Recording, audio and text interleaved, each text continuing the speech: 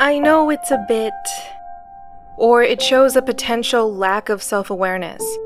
To follow up an episode that opened up with a confession about topic indecisiveness, with an episode that has to start off with the declaration that today's subject has been something I have wanted to talk about for a long time. But that would depend on how I approach it, I guess. While I knew that I did want to talk about this movie, and while wanting more people to know about this movie was a huge part of the reason why I launched this podcast in the first place, I still haven't used it, have I? The urge to do so waxes and wanes, as you might expect. But regardless of how earnest the desire is, I can never seem to string together the right words or to make the right connections. It never feels good enough, I mean. It's always a bit hollow. And maybe this sort of dilemma was inevitable, or inescapable. Not just with this subject, but, well, any subject. This podcast was meant to be a subjective dive into media, but when you get really deep into that realm, words start to lose meaning, either the shared meaning or their overall meaning, and then everything starts to fall apart. Well, maybe it hasn't fallen apart yet, but it's getting there. Probably. But look, a lot of the thoughts that I have surrounding this movie, and a lot of its overall appeal to me, are becoming glaringly relevant again. The hurts and the pains, you know, the stuff that is at the same time incredibly important and incredibly difficult to talk about. So to add to the difficulties that come with picking topics, there's something inevitable about selecting this particular movie for an episode this time of year. Because the holidays are never... well, for some people they're all great, but not all of us. Even though I have never felt like I have the words to completely capture my thoughts or feelings, or whatever you would call the blend of these two things, the timing feels at least right enough to try. Because maybe things on this front aren't going to get better, but maybe it will. At some point, though, I just have to stop thinking about it so analytically. While that style of thinking is important, it's not everything. Somehow, it still misses a dimension or two, despite its best attempts. But even that is a hard thing to explain. And there's something weirdly fitting about that, when you think about it. Then again, you might not be so familiar with this movie. It hit a few roadblocks when it was released. Hi, it's Em. Welcome to episode 78.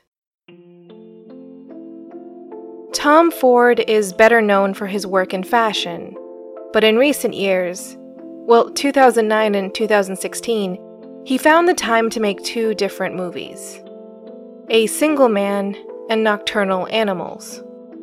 Both films were adaptations of novels, and were well received by reviewers, but in terms of the broader population, that reception has been, limited. Today, I want to talk about A Single Man, which I would think is the lesser known of Ford's two films. Nocturnal Animals seemed to get a great deal of buzz for its casting or because it was Ford's second film, so the idea of a skilled fashion designer crossing over into film wasn't so far-fetched. But honestly, I heard about A Single Man in the context of a discussion surrounding the way films are rated in the US while I was in graduate school. The argument was that A Single Man received an R rating not so much for any scene, visual, or language, but because the protagonist is a gay man, whose conflict centers on, or is initiated by, the death of his longtime partner. From that, a multiplier was essentially attached to everything that happened in this movie. So what would have been rated PG-13, because yes, some of the themes are dark, became an R-rated movie, something that is a bit harder to market if you don't check off certain boxes. which this film doesn't. At the time, I didn't know if any of that was true, but I did know that we have a weird relationship with the movie rating system in the US. For example, a movie like Frozen you would think would be G-rated, as in rated for all audiences and not parental guidance suggested. But there's a couple throwaway jokes that really could have been cut out with no major loss that guaranteed it would be bumped up to PG. Because apparently PG is more marketable now? But at the same time, I had never heard of this movie or even Tom Ford in the fashion context, so I had to see the film for myself. So yay for Netflix, I guess? Because that's where I was able to find the film, and likely where you can too. At least US Netflix, and innocent whistling on that front. Look, I don't have an ad read to help you if you do not have access to US Netflix, but just play around on YouTube for a bit and you'll get one eventually. A Single Man is the story of a newly single man and college professor George Falconer, played by Colin Firth, across a single day of his life. Now, despite the connotations of the phrase, quote, newly single man, George finds himself in a very bad situation, not leaving one. He is newly single because his longtime partner, Jim, died 8 months earlier in a car accident. Now, some of you will think that 8 months moves him out of newly single territory, but his pain is still incredibly raw. Actually, that might not be the argument I intend it to be. The loss of his partner has radically changed George's reality, and this is his new normal now. But that normal includes a sense of isolation, as the pain he carries makes it difficult to connect to those he used to always rely on, and hesitant to make new connections. And just to compound all of his problems, the date of this story is 1 month after the Cuban Missile Crisis of the 60s. To make it more clear, this day of George's life that we are seeing is November 30th, 1962. And if you think a gay man would struggle to justify the pain he has from losing his partner today, woo boy, it was so much worse back then.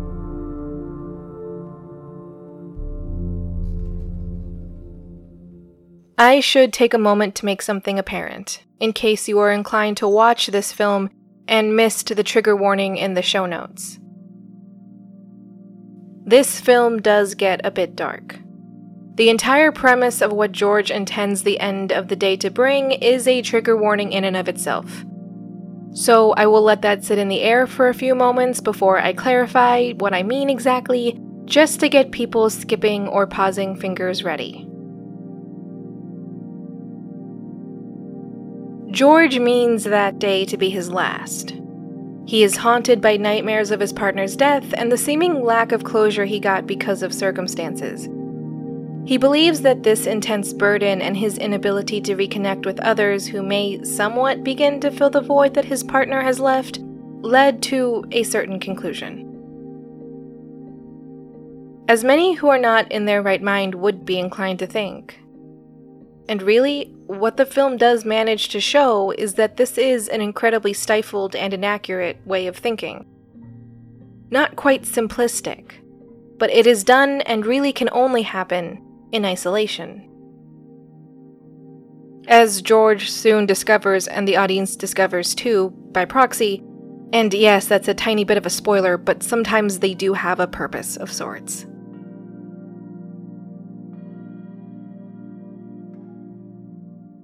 Grief is isolating.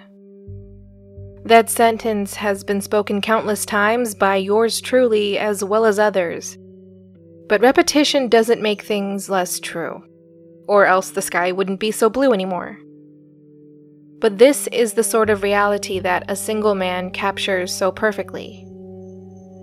That George has been left alone by the death of his partner, and the inability of even his dearest friend to fully understand what that loss means. That though he can coexist and dwell in the same physical space as others, a wall remains between him and everyone else. It is not a wall that can be seen easily, but it is the wall that currently defines his existence.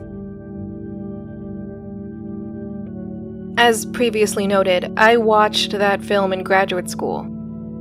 By that point in my life, I had faced many deaths and let many bridges burn in the wake of such physical losses. Well, burn is a bit inaccurate. A lack of care led things to fall apart. Because neglecting relationships is really no different than neglecting any other organism, beyond it just not being the most traditional organism out there. The logic was sound, but I was still... No, I wasn't necessarily surprised. I guess that would be the wrong word. I think I was hoping to be proven wrong. After any sort of loss, obviously I did not want to have another one or several, and I just assumed I would be spared all of that. But it felt inevitable. It felt like I was on a train barreling down the track and there was no one around to pull me off. No, people were around, but that didn't mean someone was stopping it or pulling me out. At some point, you would think that I would have learned better. That I would realize this is an illusion, and that, even if I cannot easily see how, there is a way that I can get off the train and save myself. But practice in this regard doesn't make perfect. It makes a habit set in such a way that breaking it is hard. And it does so perfectly. Once again, I was in graduate school. I was in a position to look back on all that had come before and see where I had gone wrong. And still, even with the power that comes from hindsight, I still felt remarkably alone in what had been my grief and the grief I still carry. And up until that moment, it was something I felt like no one else had understood.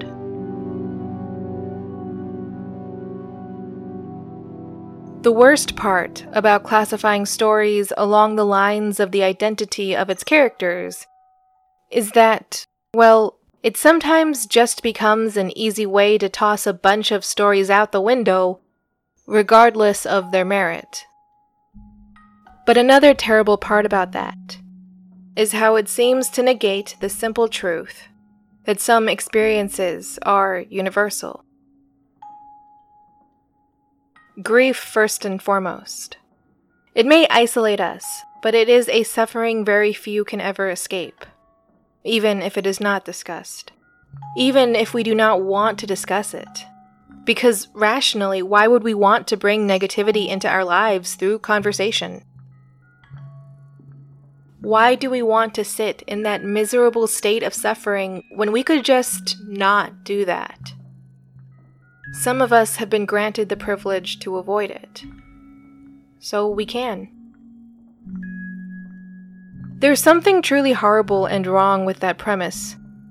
Simply put, discussion about this isn't inviting a monster in, because the monster has always been there. It lurks. We are wired to grieve those who are no longer with us. We miss those that we love. We might be able to reason this away, but only if we keep our thought process limited or simple. But there's so much more to it than that.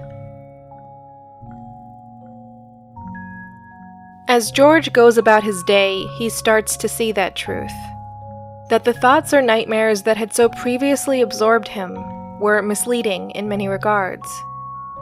Because there was more out there than what he knew behind this wall of grief he was trapped behind. There were people he had yet to meet, and things he had not properly experienced, or knew, never mind what else was out there that he could not yet imagine. He had to be pulled out of this trap by these other factors around him, by that which he had not previously been inclined to see. And in this beauty, he finds himself again. It is a nice reminder, I think. It breaks the sort of monotony that the bereaved can find themselves trapped in, as they too try to escape the emotional pain and suffering that loss has caused them. Distraction and being overly busy is the most efficient escape one can hope for. Thinking about things that must be done and not feeling what needs to be felt, all of that. But being numb has other consequences. It's another type of loss. And still a loss that compounds. A loss that takes more and more away from you with every passing moment. But still, regardless of what it may look like, things can be reclaimed or given back to you. In time and with help. The ability to feel can come back, and you'll need it to truly feel joy again.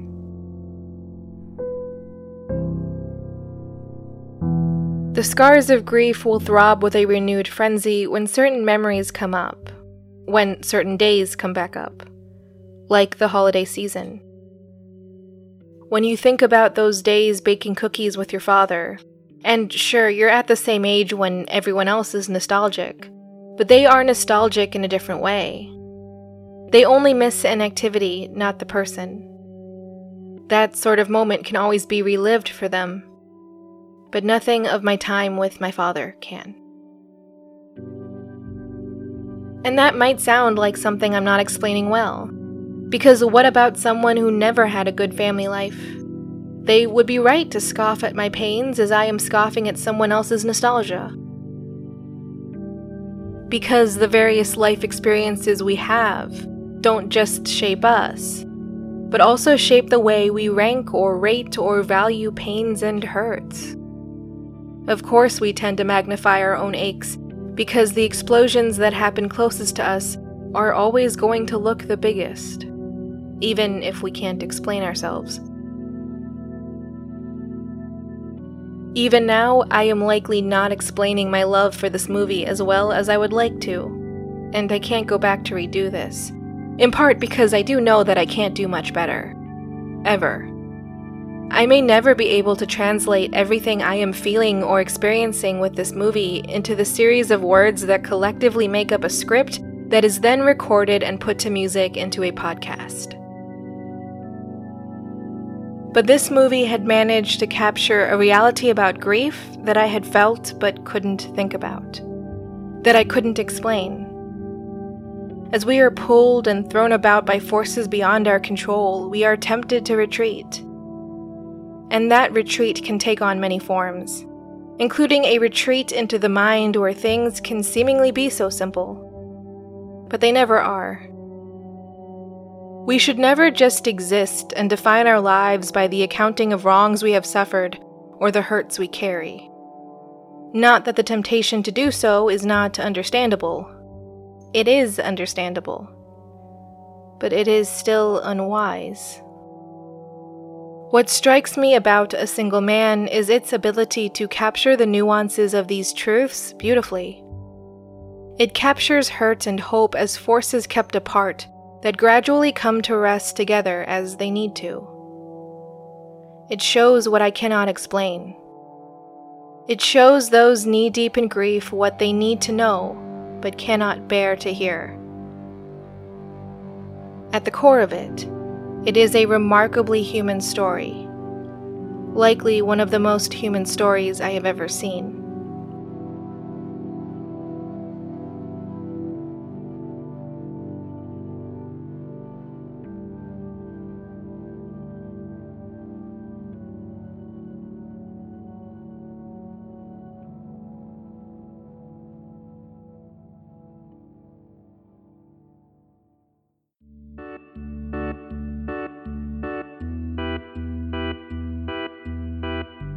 This has been a production of Miscellany Media Studios, with music licensed from Sounds Like an Earful. Thank you for listening. If you like the show, please consider leaving a review or checking out our other productions.